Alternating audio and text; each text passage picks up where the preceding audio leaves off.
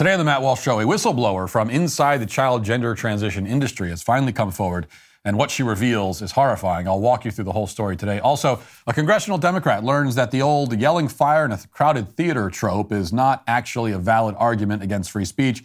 I have one more clip that you haven't seen yet from that now infamous committee hearing in Tennessee that I'll play for you. Plus, reports suggest that Project Veritas is trying to push James O'Keefe out, even though James O'Keefe is Project Veritas. In our daily cancellation, Vice holds a panel discussion on race. One guy with common sense somehow made it onto the panel and proceeds to offend and terrify the rest of them. It's pretty hilarious. We'll talk about all that and more today on the Matt Walsh Show.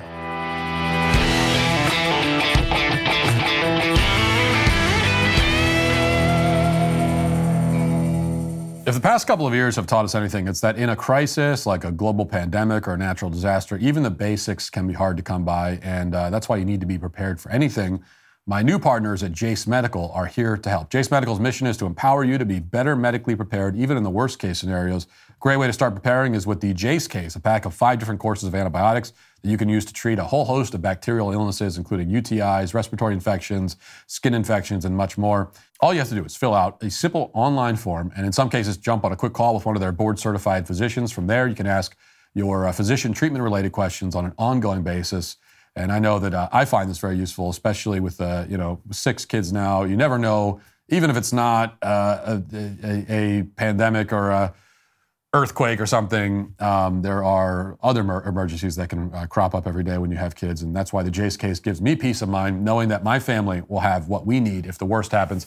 I want you to be prepared for anything. So go to jacemedical.com, enter code Walsh at checkout for a discount on your order. That's at jacemedical.com, promo code Walsh.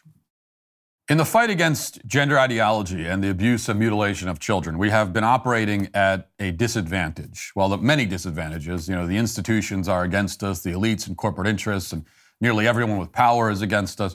Most of the platforms that we use to spread our message are hostile to the message and to us.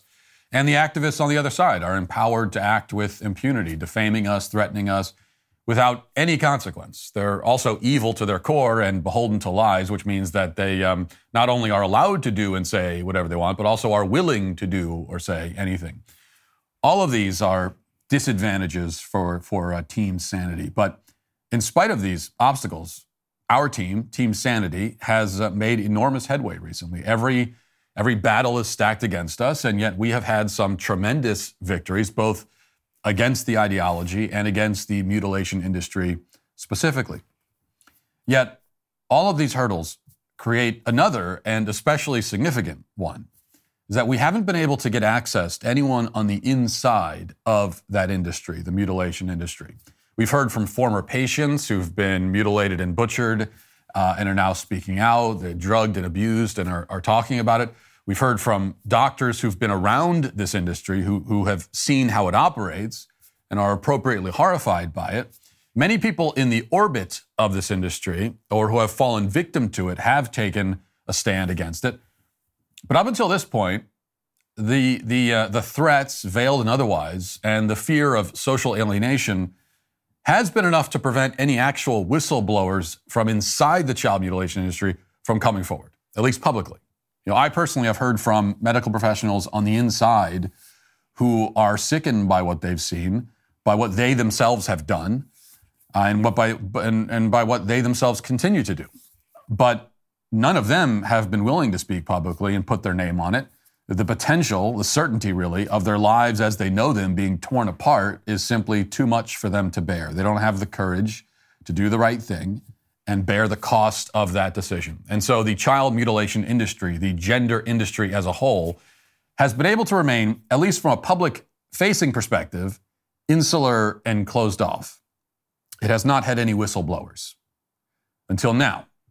Yesterday, a website called The Free Press published an article by a woman named Jamie Reed. And what you should know about Reed is that she spent 4 years as a case manager at the Washington University Transgender Center at St. Louis Children's Hospital. She also identifies herself as, quote, queer, and says that she is married to a, quote, trans man. Point being, this is certainly not a conservative with any sort of political axe to grind. And she's been on the inside of this gender ideology world in just about every way possible, professionally and personally. And now she's had enough. She explains in the article, Quote, I left the clinic in November of last year because I could no longer participate in what was happening there. By the time I departed, I was certain that the way the American medical system is treating these patients is the opposite of the promise we make to do no harm. Instead, we are permanently harming the vulnerable patients in our care. Today, I am speaking out. I am doing so knowing how toxic the public conversation is around this highly contentious issue and the ways that my testimony might be misused. I am doing so knowing that I am putting myself at serious personal and professional risk. Almost everyone in my life has advised me to keep my head down, but I cannot in good conscience do so. Because what is happening to scores of children is far more important than my comfort. And what is happening to them is morally and medically appalling. Now, from here, Reed documents in great detail what exactly went on in this clinic. What she reveals can leave no doubt that not only are these clinics harming children irrevocably and brutally, but that they know they are harming children, and they do it anyway. I'm going to read some of the passages to you. I'll be doing a lot more reading than I would normally do in an opening monologue, but it's more important that you hear from Jamie Reed than from me today. So we'll go through this and kind of get as much of the whole story as we can. So she continues. Soon after my arrival at the Transgender Center, I was struck by the lack of formal protocols for treatment. The center's physician co-directors were essentially the sole authority. At first, the patient population was tipped toward what used to be the traditional instance of a child with gender dysphoria, a boy, often quite young, who wanted to be a girl. Until 2015 or so, a very small number of these boys comprised the population of pediatric gender dysphoria cases. Then, across the Western world, there began to be a dramatic increase in a new population. Teenage girls, many with no previous history of gender distress, suddenly declared they were transgender and demanded immediate treatment with testosterone. I certainly saw this at the center. One of my jobs was to do intake for new patients and their families. When I started, there were probably 10 such calls a month. When I left, there were 50. And about 70% of the new patients were girls. Sometimes clusters of girls arrived from the same high school. Now, next she explains how most of their female patients had comorbidities. Most of them were psychological comorbidities. So they've been diagnosed with anxiety or depression or ADHD. Many of them were diagnosed with autism. And there have also been studies that are showing that it's very, very common, this correlation between kids who are diagnosed autistic, and then next thing you know, they're saying they have gender dysphoria. But lots of them apparently declared that they had other disorders that were entirely in their heads. So she said that that these girls, they would frequently claim to have things like Tourette's syndrome or multiple personality disorder. But it was all imaginary. They didn't have that. Reed says that the doctors at the clinic recognized that many of these disorders the girls had invented, and they were actually symptoms of social contagions. They'd been convinced by their friends and by the internet that they had Tourette's, so they had multiple personalities. But they didn't. And yet these same doctors, she says, were not willing to admit or even consider that gender dysphoria is also one of these social contagions, just like all the other social contagion disorders that these girls had fallen prey to. Reed continues, to begin transitioning, the girls needed a letter of support from a therapist, usually one we recommended, who they had to see only once or twice for the green light. To make it more efficient for the therapist, we offered them a template for how to write a letter of support for transition. The next stop was a single visit to the endocrinologist for a testosterone prescription, and that's all it took. When a female takes testosterone, the profound and permanent effects of the hormone can be seen in a matter of months. Voices drop, beards sprout, body fat is redistributed, sexual interest explodes, aggression increases, and mood can be unpredictable. Our patients were told about some side effects, including sterility, but after working at the center, I came to believe that teenagers are simply not capable of fully grasping what it means to make the decision to become infertile while still minors. Well, of course they can't grasp that. As I've said many times, it's obviously minors, obviously kids can't grasp the consequence of, choosing to be infertile or choosing to be sterile. They're giving up the possibility of having kids at a time when they couldn't know what that means. And there are many people, even in their early 20s. I was one of these people. Even in my early 20s, I couldn't really imagine what it would be like to have kids. You know, it wasn't something that I thought about. A few years later, I had kids. So, as for what all this means, Reed explains, quote, "Many encounters with patients emphasized to me how little these young people understood the profound impact changing gender would have on their bodies and minds. But the center downplayed the negative consequences and emphasized the need for transition. As the center's website said, quote, left untreated, gender dysphoria has any number of consequences from self-harm to suicide. But when you take away the gender dysphoria by allowing a child to be who he or she is, we're noticing that goes away. The studies we have show these kids often wind up functioning psychosocially as well as or better than their peers. But there are no reliable studies showing this," Reed writes. "Indeed, the experiences of many of the center's patients prove how false these assertions are. Here's an example. On Friday, May 1st, 2020, a colleague emailed me about a 15-year-old male patient. Email said, quote, oh dear, I am concerned that the patient does not understand what bicalutamide, I think, does. It's medicine. I responded, I don't think we start anything honestly right now. Bicalutamide is a medication used to treat metastatic prostate cancer, and one of its side effects is that it feminizes the bodies of men who take it, including the appearance of breasts. The center prescribed this cancer drug as a puberty blocker and feminizing agent for boys. As with most cancer drugs, this drug has a long list of side effects, and the patient experienced one of them, this patient did, which is liver toxicity. He was sent to another unit of the hospital for evaluation and immediately taken off the drug. Afterwards, his mother sent an electronic message to the transgender center saying that we were lucky her family was not the type to sue. Reed also documents a case of a 17-year-old girl on testosterone who experienced bleeding from the vagina that became so heavy that she had to be rushed to the emergency room. It turns out that the girl, though transitioning to become a boy, was still having vaginal intercourse. But that activity combined with the testosterone led to severe vaginal lacerations. And Reed says that this girl was not the only case of this kind that she saw. More from Reed. She writes, other girls were disturbed by the effects of testosterone on their clitoris, which enlarges and grows into what looks like a microphallus or a tiny penis. I counseled one patient whose enlarged clitoris now extended below her vulva, and it chafed and rubbed painfully in her jeans. I advised her to get the kind of compression undergarments worn by biological men who dress to pass as female. At the end of the call, I thought to myself, wow, we hurt this kid. There are rare conditions in babies, with babies that are born with atypical genitalia, cases that call for sophisticated care and compassion. But clinics like the one where I worked are creating a whole cohort of kids with atypical genitals. And most of these kids haven't even had sex yet. They had no idea who they were going to be as adults, yet all it took for them to permanently transform themselves was 1 or 2 short conversations with a therapist. Reed says that sometimes the parents would only come to understand what they'd consented to on behalf of their children after the fact. So she shares one email from a distraught parent, and the email says, please be advised that I'm revoking my consent for this course of medical treatment. Grades have dropped. There's been an inpatient behavioral health visit, and now he's on 5 different medications, Lexapro, Trazodone, Buspar, whatever that I pronounce, etc. He's a shell of his former self, riddled with anxiety. Who knows if it's because of the blockers or other medications? I revoke my consent. I want the hormone blocker removed. Thank you. Reed also reveals that the transgender clinic at St. Louis Children's Hospital would keep itself stocked with new patients through referrals from the psychiatric ward at the same hospital.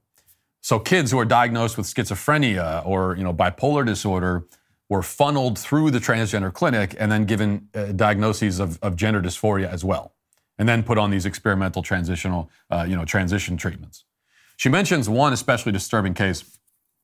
Quote, for example, one teenager came to us in the summer of 2022 when he was 17 years old and living in a lockdown facility because he had been sexually abusing dogs. He'd had an awful childhood. His mother was a drug addict. His father was imprisoned, and he grew up in foster care. Whatever treatment he may have been getting, it wasn't working. During our intake, I learned from another caseworker that when he got out, he planned to reoffend because he believed the dogs had willingly submitted. Somewhere along the line, he expressed a desire to become female. So he ended up being seen at our center. From there, he went to a psychologist at the hospital who was known to approve virtually everyone seeking transition. Then our doctor recommended feminizing hormones. At the time, I wondered if this was being done as a form of chemical castration. Well, it's always a form of chemical castration, so the answer to that is yes. And then there's the issue of parental consent. Reed explains how the clinic would undermine or manipulate the parents because, in theory, the parents have to consent to this, which obviously, even if they do consent to it, it doesn't remotely make any of this okay. But what you find out is that even parental consent many times is not really consent because they themselves are being manipulated. This was especially easy, as she explains, to do in cases where the parents disagreed about the transition. And the clinic, of course, would always side with whichever parents wanted to transition the child. And history would seem to indicate that the parent who wants to transition the child is like almost always the mother. So she recounts one case, quote, "My concerns about this approach to dissenting parents grew in 2019 when one of our doctors actually testified in a custody hearing against a father who opposed a mother's wish to start their 11-year-old daughter on puberty blockers. I had done the original intake call, and I found the mother quite disturbing. She and the father were getting divorced, and the mother described the daughter as kind of a tomboy. So now the mother was convinced her child was trans. But when I asked if her daughter had adopted a boy's name, if she was distressed about her body, if she was saying she felt like a boy, the mother said no. I explained the girl just didn't meet the criteria for an evaluation. Then a month later, the mother called back and said her daughter now used a boy's name and was in distress over her body and wanted to transition. This time the mom and daughter were given an appointment. Our providers decided the girl was trans and prescribed a puberty blocker to prevent her normal development. The father adamantly disagreed, said that this was all coming from the mother, and a custody battle ensued. After the hearing where our doctor testified in favor of transition, the judge sided with the mother." Of course he did.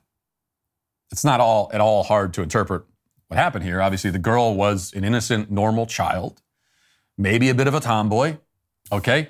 And the mother decided that she wanted the girl to be trans. This is what she wanted, perhaps partially fueled by her resentment against the husband that she was divorcing. Like you see, this is very, very common. As I said, that you get two parents that disagree, and it's almost always the mother. I'm not saying this has never happened, but I'm not aware of a single case where parents disagree on transition and it's the father insisting on it and the mother saying no. Again, maybe that happens. Every case I've ever heard, it's always the mom. And so the mother then learned, she called the clinic and she learned what she needs to say to get drugs for her daughter and then called the clinic back reading from that script. And now this abusive Munchausen mommy who is poisoning her daughter has custody of the child because the judge decided that the daughter is safest with the parent who wants to poison her. This is the world we live in. But it's a world that I believe can change and that we can change, and we are changing. We can put a stop to this kind of child abuse. We can defeat the child mutilators completely and bring down the entire industry nationwide. I believe that. We are winning this fight. And now with whistleblowers finally coming forward, I have hope that some sort of dam is breaking. Because what they're doing to kids is so straightforwardly evil, so unthinkably brutal and deranged and barbaric, so thoroughly indefensible that it cannot be sustained. The edifice is weak and vulnerable, and we can tear it all down, and we will. I truly believe that. But the job isn't even close to finish yet. There's a lot more to do, and we can't stop until it's done. Now let's get to our headlines.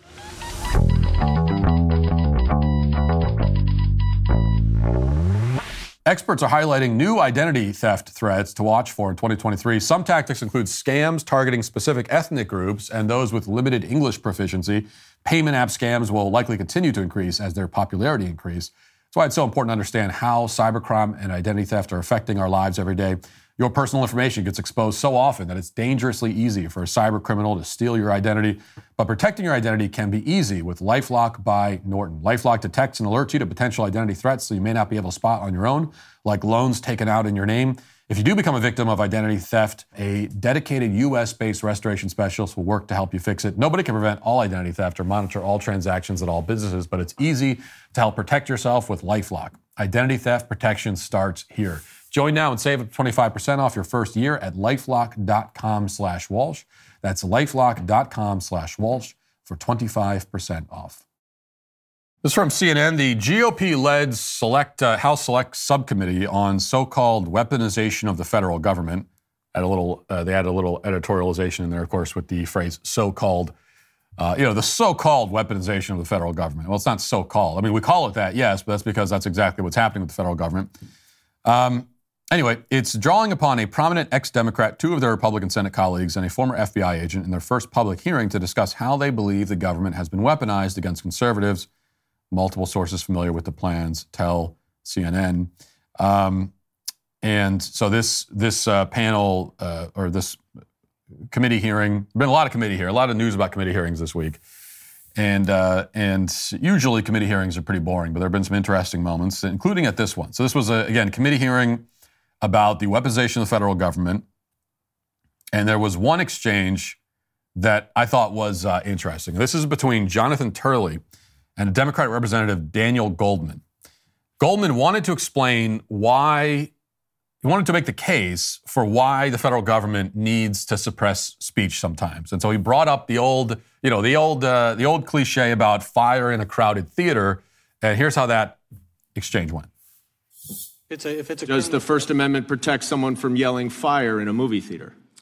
Well, unfortunately, that one is not yes or no, because that's become a mantra for people. It's the Holmes Schenck line. Holmes himself walked back on that. All right. Holmes and we don't need a law class here. But you do agree, though, don't you, that the First Amendment does not protect all speech? No, there are limits to speech. All constitutional rights have limits. That's great. That's got shades of the we asked the questions here that I got at the committee hearing I was testifying from. We don't need a law class. You asked him a legal question, and he got a good legal answer, but it wasn't the answer he liked. So, we don't need a law class here, you nerd. We weren't asking for all that. By the way, fire in a crowded theater. This was, as Jonathan Turley was indicating, this is a phrase used by a Supreme Court justice in a case it was like 100 years ago, and in that case, which found that anti-war activists don't have the right to protest. It actually found that anti-war protest is not protected speech. But that case was then partially overturned in 1969. So it's essentially a legal rationale that was always absurd and has long since been made moot. Because as it turns out, you can yell fire in a crowded theater, right? You can do that. Now, if you want to even begin to try to penalize someone for yelling fire in a crowded theater, then there would have to be a bunch of conditions met. Like, first of all, was somebody harmed by the fact that someone directly yelled fire in a crowded theater, and there was a big mob, people running out, and then someone was hurt? Did that happen? That would need to happen first of all. You didn't need to prove that it was done maliciously. So even in the literal case of someone yelling fire in a crowded theater, there are a whole bunch of conditions that would need to be met before there's any chance of any kind of criminal charges or misdemeanor charges being filed. But here's the big thing. Here's why this analogy doesn't work also. This is the main thing. Is that obviously everyone would agree that there's certainly nothing wrong, legally or morally, with yelling fire in a crowded theater if there actually is a fire. Right? So the first thing, it can only begin to be wrong to yell it if there is no fire, and then we got to go through all the other things, right? Like, what did you do? You yelled fire. Did you know that there wasn't a fire? Were you doing it maliciously? Did it actually cause direct, physical harm? All those things. But if there is a fire, then not only can you yell fire in a crowded theater, but it would be very wrong if you didn't. If you saw the fire and no one else notices it, and you see it starting in the corner of the room, and you just get up and pack your stuff and walk out of the theater and leave everyone to burn to death, well, then you might have some liability in that case because you didn't say anything, or at least you should. So when you bring this over into the realm of metaphor, because when they bring up fire in a crowded theater, we're not actually talking about people literally yelling fire in a crowded theater. They're drawing an analogy. They're comparing it to something. Yet you would need to prove that the metaphorical fire isn't there. So, here's a time when they often use this.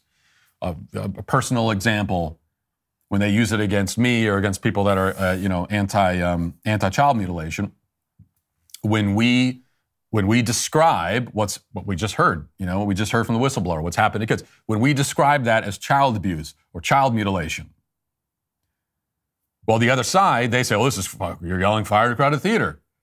And if one of these child mutilators, if one of these gender-affirming doctors gets hurt, well, then it's your fault.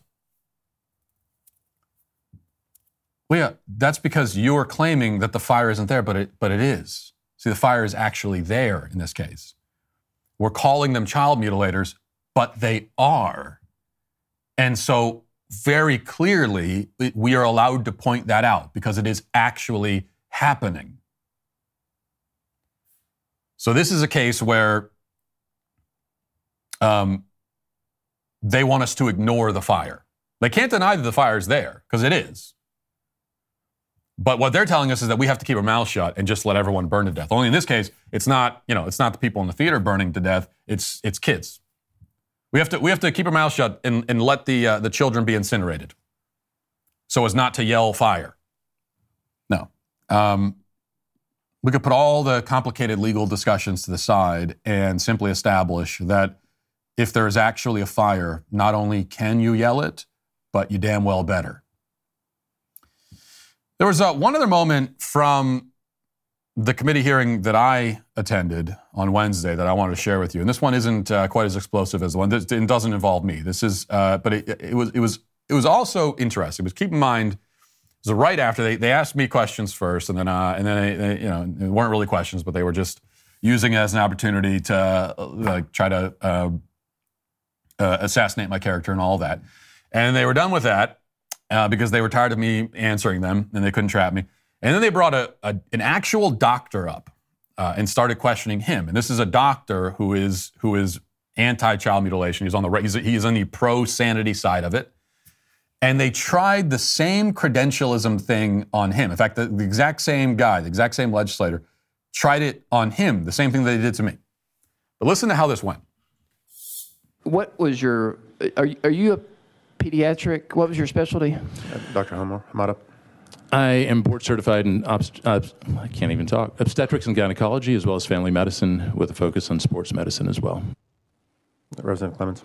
No endocrinology or pediatrics? Pediatrics is part of family medicine, and then also with regards to endocrinology, that's a big portion of what we do in obstetrics and gynecology. And what's your formal training in that? 4 years of medical school and residency with oral and written boards and continued maintenance and certification. You're recognized. Did you do any residency in endocrinology? You're recognized. Thank you. Thank you. By the way, that doctor's Omar Hamada. He gave me his card, and I'll let you know because this is one of the good ones. This is one of the good guys in the medical field. But it's great because it's the same. Again, the same guy that tried that with me. Now he brings a doctor up, and what he's trying to do, he's doing the credentialism thing, and he's trying to prove that Dr. Hamada's views don't count because he doesn't check the right credential boxes. But every box he presents, Dr. Hamada does check it, so he has to keep getting more and more specific. Well, you don't do pediatrics, do you? Well, actually, that's part of family medicine. Well, what about, what's your experience in endocrinology? Oh, yeah, well, we work with that all the time. But did you do a residency in endocrinology? Well, no, I didn't do that. Thank you, no more questions. He keep getting more and more specific because no matter what he brought up, it checked the box. And then you notice at the end of that, there was no follow-up question. It wasn't leading anywhere. It's like, let me just find the one slight, you've been working in medicine, you've been working in the field for years and years and years. You are definitely an expert in this subject. But let me find the one little gap, the one supposed gap that I can find, and I'll call attention to that, and that'll be the end of it. Because as it turns out,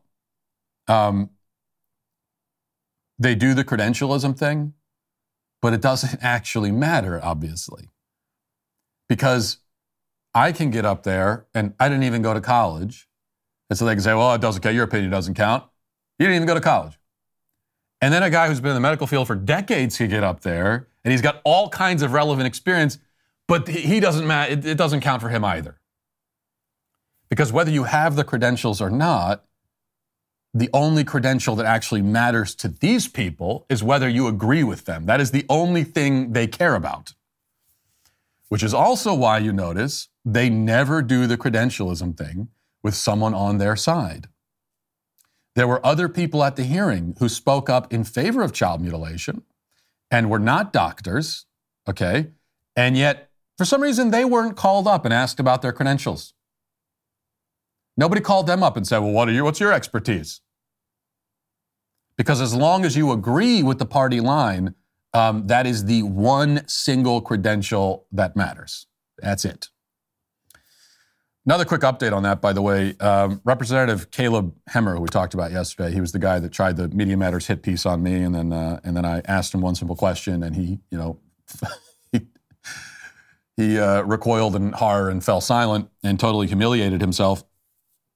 And yesterday on the show, we played the clip, and I did encourage the Sweet Baby Gang to provide feedback to this elected official because I assumed. And this is the truth. I just honestly assume that he's an elected official and he would really want to hear feedback from his constituents and even people who aren't his constituents, just from Americans and taxpayers. I figured he'd really want to hear that. I was really trying to do him a favor.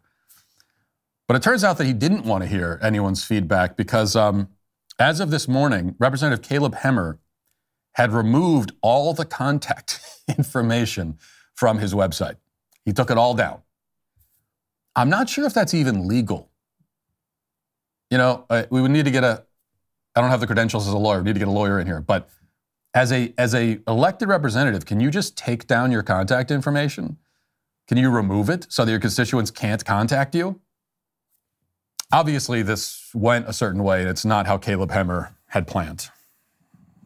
He thought, here's what he planned. Here's what he thought. I don't think he thought this through all the way, but what he was planning was that I would get up there and he would have his hit piece and he'd present it to me. And then I guess he assumed that I would say, oh, you're right. Well, you know what? I'm really sorry about I'm just very sorry. And I will back away now and I will, I guess that's what he expected. He expected me to apologize and bow my head solemnly and then walk away. And then he would have that moment and he could brag about it, he could post it, and it'd be beautiful. Didn't go that way. Instead, he humiliated himself. And then he had a whole bunch of people trying to contact him to give feedback that was probably quite negative. And then I went on Tucker Carlson last night, and Tucker played that clip and had some very critical things to say about Representative Caleb Hemmer by name. And so now his whole world is like falling down on top of him. Not how he thought it would go. But here's the thing. If you try to defame me, if you try to use lazy hit pieces on me, if you try to lay a trap for me, and you do it all in an effort to protect child butchers, then this is going to be the response. Okay, there's going to be a consequence for that. So go ahead and take your shot. Give it your best effort. And then it's going to be my turn. And so you're learning that, Caleb.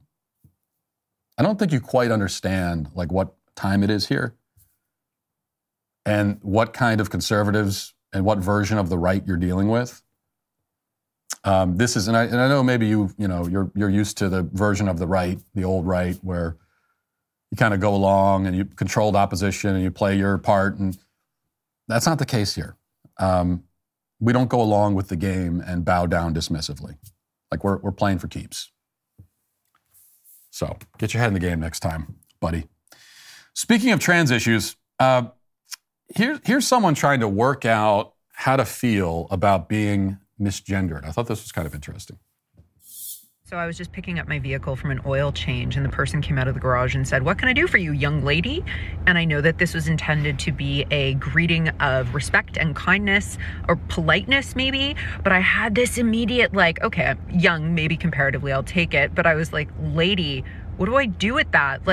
It's so complicated because I know this person only intended kindness. There was a smile on their face. Like, I know that they weren't trying to like patronize me or gender me, but I felt so gendered and so inappropriately gendered. And I don't know what to do with that. Like, what do you do with that when someone like has the best of intentions and I don't really want to spend all of my spoons trying to educate someone at the Costco car center? What do you do with that? What you do with that is you live your life. You move on and you live your life. And you leave Costco, and that's it. That's what you do with that. These people, they fall into this state of like paralysis after just normal, polite interactions. They feel like they have to analyze all of that, and every interaction that they have. Every interaction they have with anyone is loaded. Every interaction, it's a loaded interaction. And nothing can just, there's no such thing. In the world of this kind of person, there's no such thing as just a polite, normal interaction. You and I, as normal, sane people, we have those, that's most of the interactions we have in life, or just with like people, acquaintances, you pass somebody down the street, you say hello to someone, and that's it. That's most of the people you meet. That's it. It's like, there's no reason to even think about it. That doesn't exist for these people that are, but that's also the consequence of believing that you are the center of the universe. And everything that happens is extremely significant. And everyone who talks to you has to talk to you a certain way and approach you a certain way. And if they don't, then it's this traumatic moment in your life. This is the consequence. All right, one other thing I wanted to mention, a very odd and I think troubling story. And I don't know, I can't make heads or tails of it. I don't know exactly what to make of it, but this is from Newsweek. James O'Keefe, the founder of the controversial right-wing video organization Project Veritas, has taken paid leave from the company with his future currently in doubt. According to an internal message to Project Veritas' employees sent by the organization's executive director, Daniel Strack, seen by the New York Magazine's Intelligencer website, O'Keefe is taking a few weeks off of well-deserved paid time off. The message did not expand upon while the founder of the Undercover Artist Group is on leave from the company. In a further statement, Strack said, like all newsrooms at this stage, the Project Veritas board of directors and management are constantly evaluating what the best path forward is for the organization. Now, initially is what they said. They said, we're just taking leave. We don't know exactly what's going on. And then a leaked memo came out which reveals that Project Veritas employees have raised concerns about his behavior to the board. The memo obtained by the Daily Beast alleged that workers were troubled and frustrated by O'Keefe's management style, that he was outright cruel to staff members. Project Veritas employees said that O'Keefe engages in berating and public crucifixions of staff members. O'Keefe is also alleged to have forced workers to take lie detector tests to prove they weren't leaking information about the company. Spat at them, allegedly. Anyway, then it goes on. I read the whole letter. It's really bizarre, to be honest with you, because there's nothing terribly salacious or extraordinary. There's even someone mentions in the letter, there's a thing about how he took a pregnant woman's sandwich, allegedly. That's mentioned too. Just a bunch of weird and mostly kind of petty complaints, and all amounting to an accusation that James O'Keefe is a jerk, basically. And that's what the accusations come down to. And enough to try to expel him from his own organization. I do think the timing is extremely suspicious because O'Keefe just had this major bombshell exposing Pfizer, one of the most significant scoops in recent memory. And then that's when they try to take him out. So that means that either this is being coordinated by Pfizer somehow, or it's being coordinated by people who are too dumb to at least hold off for a bit so that it doesn't look like it's being coordinated by Pfizer. Either the timing is directly connected or it's not. And if it's not, then why would you do it at a time when it's going to appear to be connected? But like I said, I don't know exactly what's going on. I also don't know, I don't know which of O'Keefe's alleged rude behaviors are true, if any. But I will say this. What he's being accused of is, at worst, being a jerk, right? That's what he's being accused of. And I'm not saying I believe it. I don't know James O'Keefe. I met him a couple times. We've texted back and forth a few times. Seems like a nice guy to me. I've never heard anything to the contrary. But my point is, I'm actually perfectly willing to believe that he could be a jerk sometimes. And not because I get that vibe from him. No, that's not the point. But because he's doing great things. And he's a high achiever. And high achievers who do great things, historically, can be jerks sometimes in certain situations. Like great men, the people who get things done, visionaries, which James O'Keefe is, I believe. These people have quirks sometimes. They can often be difficult to get along with on a personal level. There's nothing unprecedented about that. Again, I don't know if that's the case with James. I have no idea. But it could be, simply because he's one of the get stuff done kind of guys. And if that is true, so what? That's the price of having a person like that leading your organization. And it's the only reason why your organization exists or has achieved all the great things that it has. It's a price well worth paying. Like, you're not going to get a great person who does great things and is a visionary and achieves, a high achiever, and who also gets along with everyone all the time and everything is perfect and he has no weird quirks about his behavior and he never, has a bad temper. Like, that doesn't exist. You're not going to find that. So you could find someone who's a little bit more gentle in their behavior and a little bit easier to get along with, but they're not going to have that greatness, high achiever factor to them. So I support James O'Keefe 100%. That's all that to say. All that boils down to I support him 100%. You can't have Project Veritas without him. He is Project Veritas. And so I really hope that whatever's going on, they can work it out. Let's get to the comment section. Who's bringing shopping carts back to the rightful place? We're becoming saints here in the Sweet Baby Gang.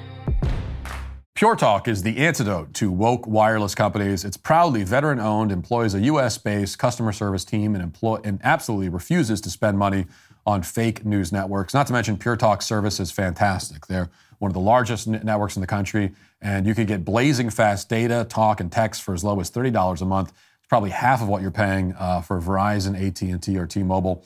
Pure Talk, the no-contract wireless company, is the only wireless company to offer a 100% money-back guarantee on your first month. Don't get locked into a multi-year contract with huge penalties. Switch over to Pure Talk in as little as 10 minutes while keeping your phone and your phone number.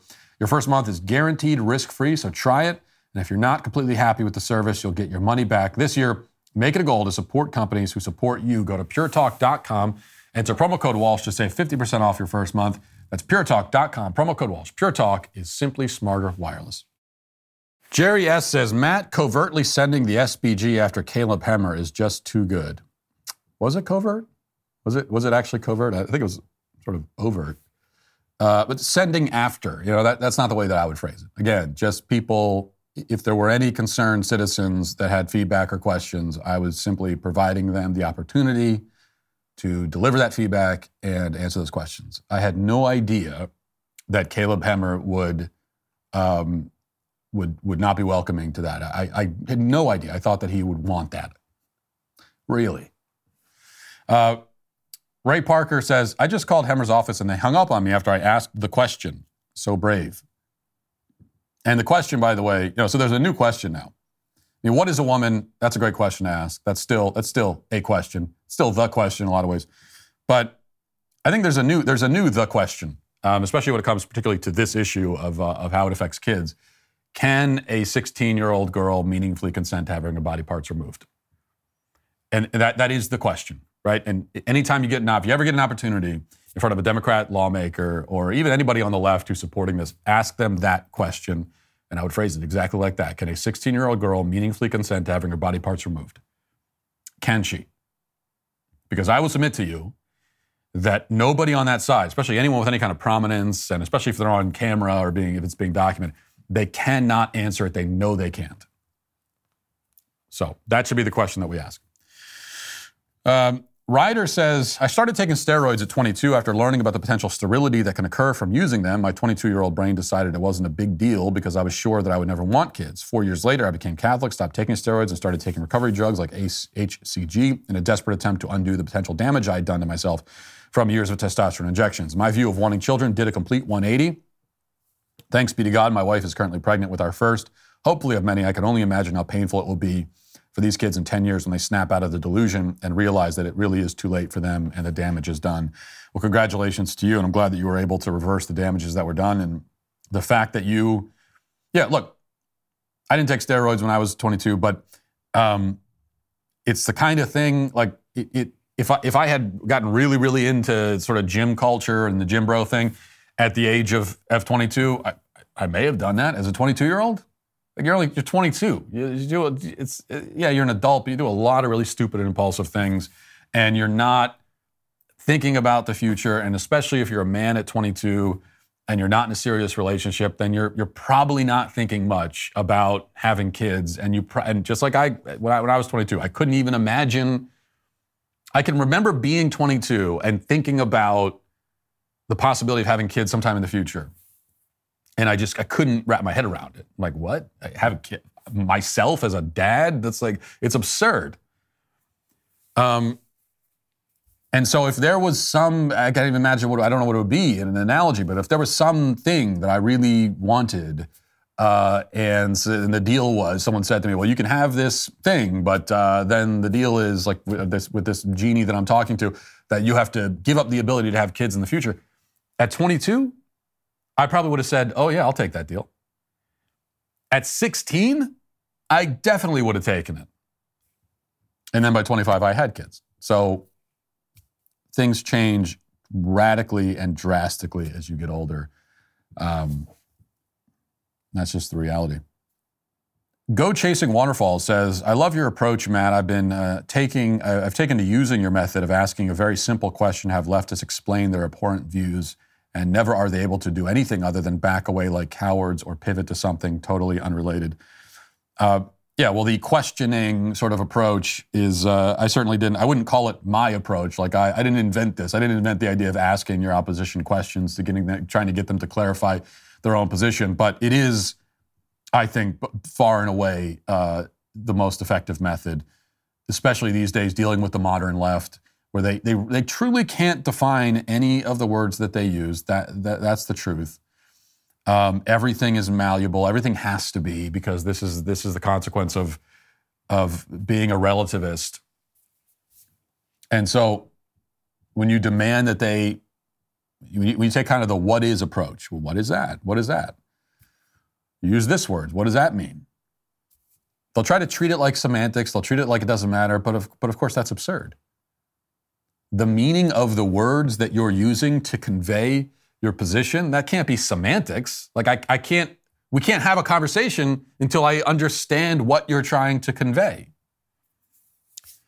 So yeah, as I said, I think that this is a method that I would love to see people use more and more.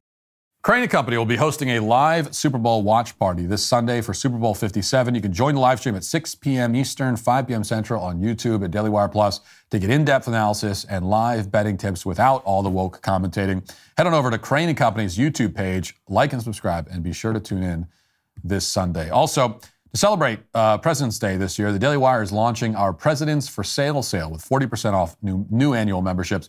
The big guy got 10%. Well, we're going to give you 40%. Get access to the world of Daily Wire Plus with fearless documentaries, gripping movies, Dennis Prager's The Masters Program, and the entire library of Dr. Jordan Peterson's work, including his new productions like Exodus and Logos and Literacy, all available to watch right now.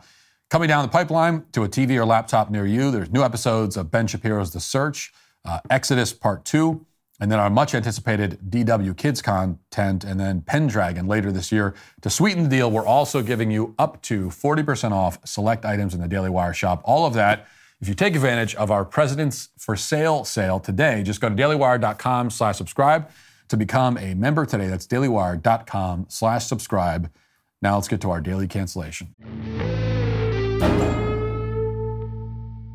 A few weeks ago, Vice held a panel discussion with young Asian Americans. And here's how they describe the point and theme of the conversation.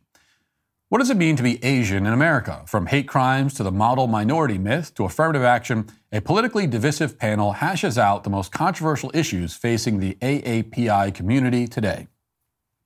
Now, this is the kind of discussion, especially when hosted by an outlet like Vice, that is nearly certain to be excruciatingly boring and annoying. It's already guaranteed that the panel will be stacked with leftists, and leftists are ideologically required to never say anything remotely interesting, especially when the subject has anything to do with race or ethnicity. But fortunately for the viewers, there was at least one young man who managed to make it onto the panel despite having a mind of his own. A Twitter user named Calum posted a couple of videos featuring this man. Vince is his name.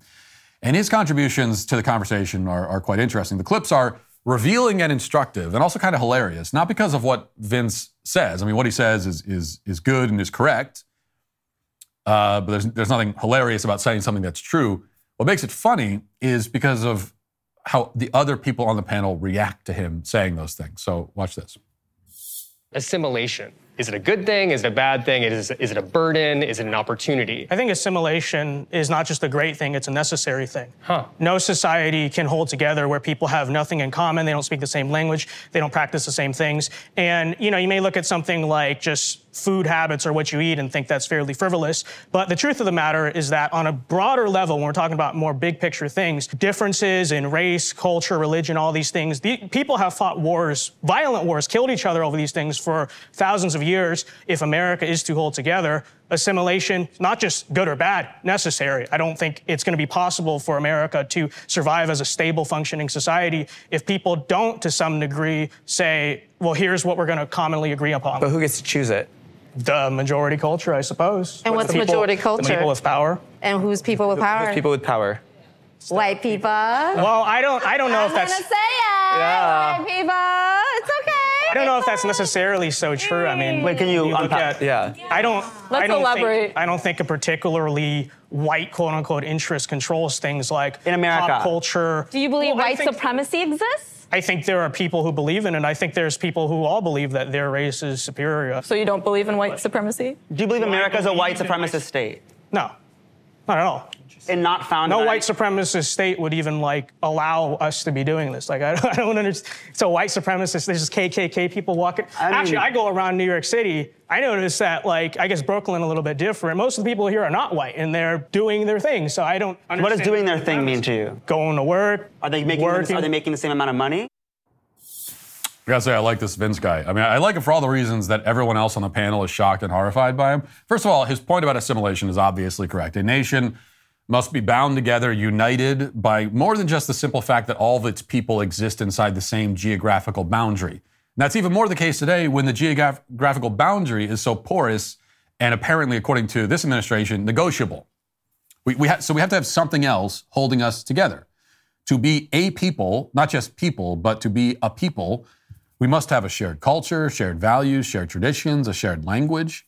Without those things, you end up with fracturing and division. And that leads to violence, and that leads to chaos and dysfunction, all of which we're experiencing today. Of course, everyone else in the room is offended by this notion, mostly because they're conditioned to be offended by it. These are automatons operating based on their programming. That's also why the obnoxious girl in the front row has purple hair. She can't help but become a parody of herself. It's like, why do these obnoxious liberal women, why even do the purple hair anymore? You are willingly making yourself into a stereotype, into one of the most mocked stereotypes in existence right now. You are saying, I'm going to be that person. But it's all programming. And she is aghast that Vince would suggest assimilating with the majority culture because she claims the majority culture is white. And she sees white as automatically bad, and she holds this view even while telling herself that she is not the racist one. She, along with her leftist cohorts, are also scandalized that Vince will not label America a white supremacist state. But as he points out, if America was run by violent white supremacists who control everything, the first thing they'd probably do is stop you from pointing this out. Okay? This is a pretty good indication. So if you want to know, do I live in a white supremacist violent state? Well, can you stand anywhere? Can you go anywhere and just say, this is a violent white supremacist state, and nothing happens to you? Oh, no, sorry. It's not nothing happens to you. You can go anywhere and say that and you'll be applauded. Well, if that's the case, then you don't live in a white supremacist state. Because non-white people can say and do whatever they want. And they can condemn white people all they want without any repercussions whatsoever, unless as repercussions you count, again, applause. It's not exactly what you'd expect a white supremacist dystopia to operate. That's not how you expect it to operate. Like if you didn't know anything about this country, if you're crawling out of a cave and someone told you, oh, I got some bad news for you. You crawled out of a cave into a white supremacist state. You just so you know, you live in a systemically racist white supremacist state. When you hear that and you don't know anything, immediately your mind is going to conjure all kinds of images and you're going to make all kinds of assumptions about what sort of country this is. And then you're going to get out into the world and you're going to find that, wow, it's not anything like that at all. In fact, wow, there's non-white people all over the place running around talking about how much they hate white people. And then there are other groups of people, there are white people following behind them applauding. Well, that's not the kind of white supremacist state I was expecting. Though I do have to admit, the guy at the end was onto something. He asked whether non-whites make the same amount of money as whites. And the answer is no, they don't. That's true. Because most of the people in that room, in fact, belong to ethnicities that make more money than white people on average. Many Asian immigrants come to this country and quickly find themselves in a higher income bracket than the average white family. The median household income for Asians in general is $100,000. For white households, it's $77,000. This remains perhaps the most inconvenient truth of all inconvenient truths for the race hustlers. Because if America is a systemically racist country, systemically racist against non-whites, how could it possibly be the case that many non-white communities fare better than whites? In fact, Vince, always on the ball, makes this very point later in the discussion. Listen.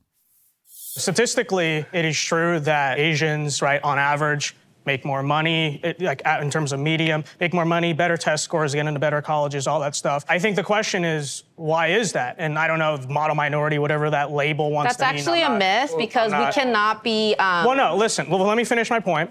We need to observe what makes people successful and unsuccessful. And I think when you look at trends that are generally true in the Asian community, not of everyone, but are generally true, usually you have families that are sticking together. You have, people are taught to work hard in school, not get into trouble. I think that translates to why Asians en masse are successful. And I don't think you have to be Asian or white for that matter to not have kids out of wedlock, not, commit crime, not cause trouble, whatever it is. It's just a matter of common sense. That's what makes people successful. And if that's so-called assimilation, having a nuclear family, buying a house, going to school, whatever it is, then yeah, okay, call me a pro-assimilation then. I think there's a difference between assimilation and erasure. Yes. Now, needless to say, Vince is once again completely and irrefutably right. Asian Americans do very well in this country. They also tend to have intact families. This is not a coincidence. In fact, if you look at a ranking of median household income by race, and then you look at a ranking of divorce rate by race and out-of-wedlock birth by race, the lists are identical, okay? The groups that are less likely to get divorced, less likely to have out-of-wedlock births, are also less likely to be poor. As the rates of broken homes increase, the rates of poverty increase. Between whites, blacks, Hispanics, and Asians, the black community is the poorest. It's also the community with the most out-of-wedlock births and broken homes. The statistics here, again, are irrefutable. The only crime that Vince committed was noticing it. And as we've seen time and time again, one of the great moral crimes in our culture today, one of the only moral crimes, is the crime of noticing. Like, we all know that black people as a group generally fare the worst by every societal measure, pretty much. We also know that as a group, they have the highest rates of single-parent households and kids raised without stable and reliable parental guidance.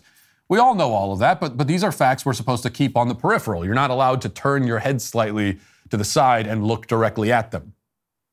And if you do look at them, you certainly are not permitted to draw any connections or form any conclusions. And if you do look at the facts and you form conclusions, they certainly better not be conclusions that would, even to the slightest extent, put the onus on the black community to improve its own situation. Okay, you better not be implying or suggesting or God forbid, outright saying that the black community can do certain things itself to improve its own position, like, for example, have kids, get married before you have kids and then stay married. Like, you're not allowed to ever say that, though I just did.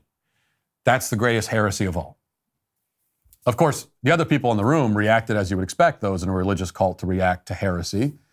If you're only listening to the audio, you're not going to be able to fully appreciate the scene because, as Vince calmly explains, the benefits of having intact families and discipline and encouraging education, the other panelists were left slack-jawed. They stared in horror, their mouths agape.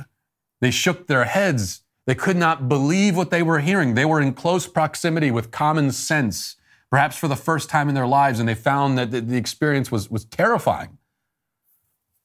That, to me, is the most disturbing thing. Yes, obviously Vince is right about everything he said. Obviously the other panelists are wrong, but it's not just that they're wrong, okay? You can be wrong about stuff. It's just that it's not just that they don't agree with Vince's common sense, data-backed analysis of the situation. It's really that they were shocked by the analysis. Okay, it's one thing to be wrong, to misinterpret it, to misread it, but you're shocked by it. It's that they apparently had never heard anything like it before. It's one thing to disagree with an obvious truth. It's another to be stunned by it. And that speaks to the suffocating, stifling bubble that these people have been living in. They clearly believe what they believe merely because it's the only belief that was ever presented to them, and they lack the intellectual curiosity to survey the other options.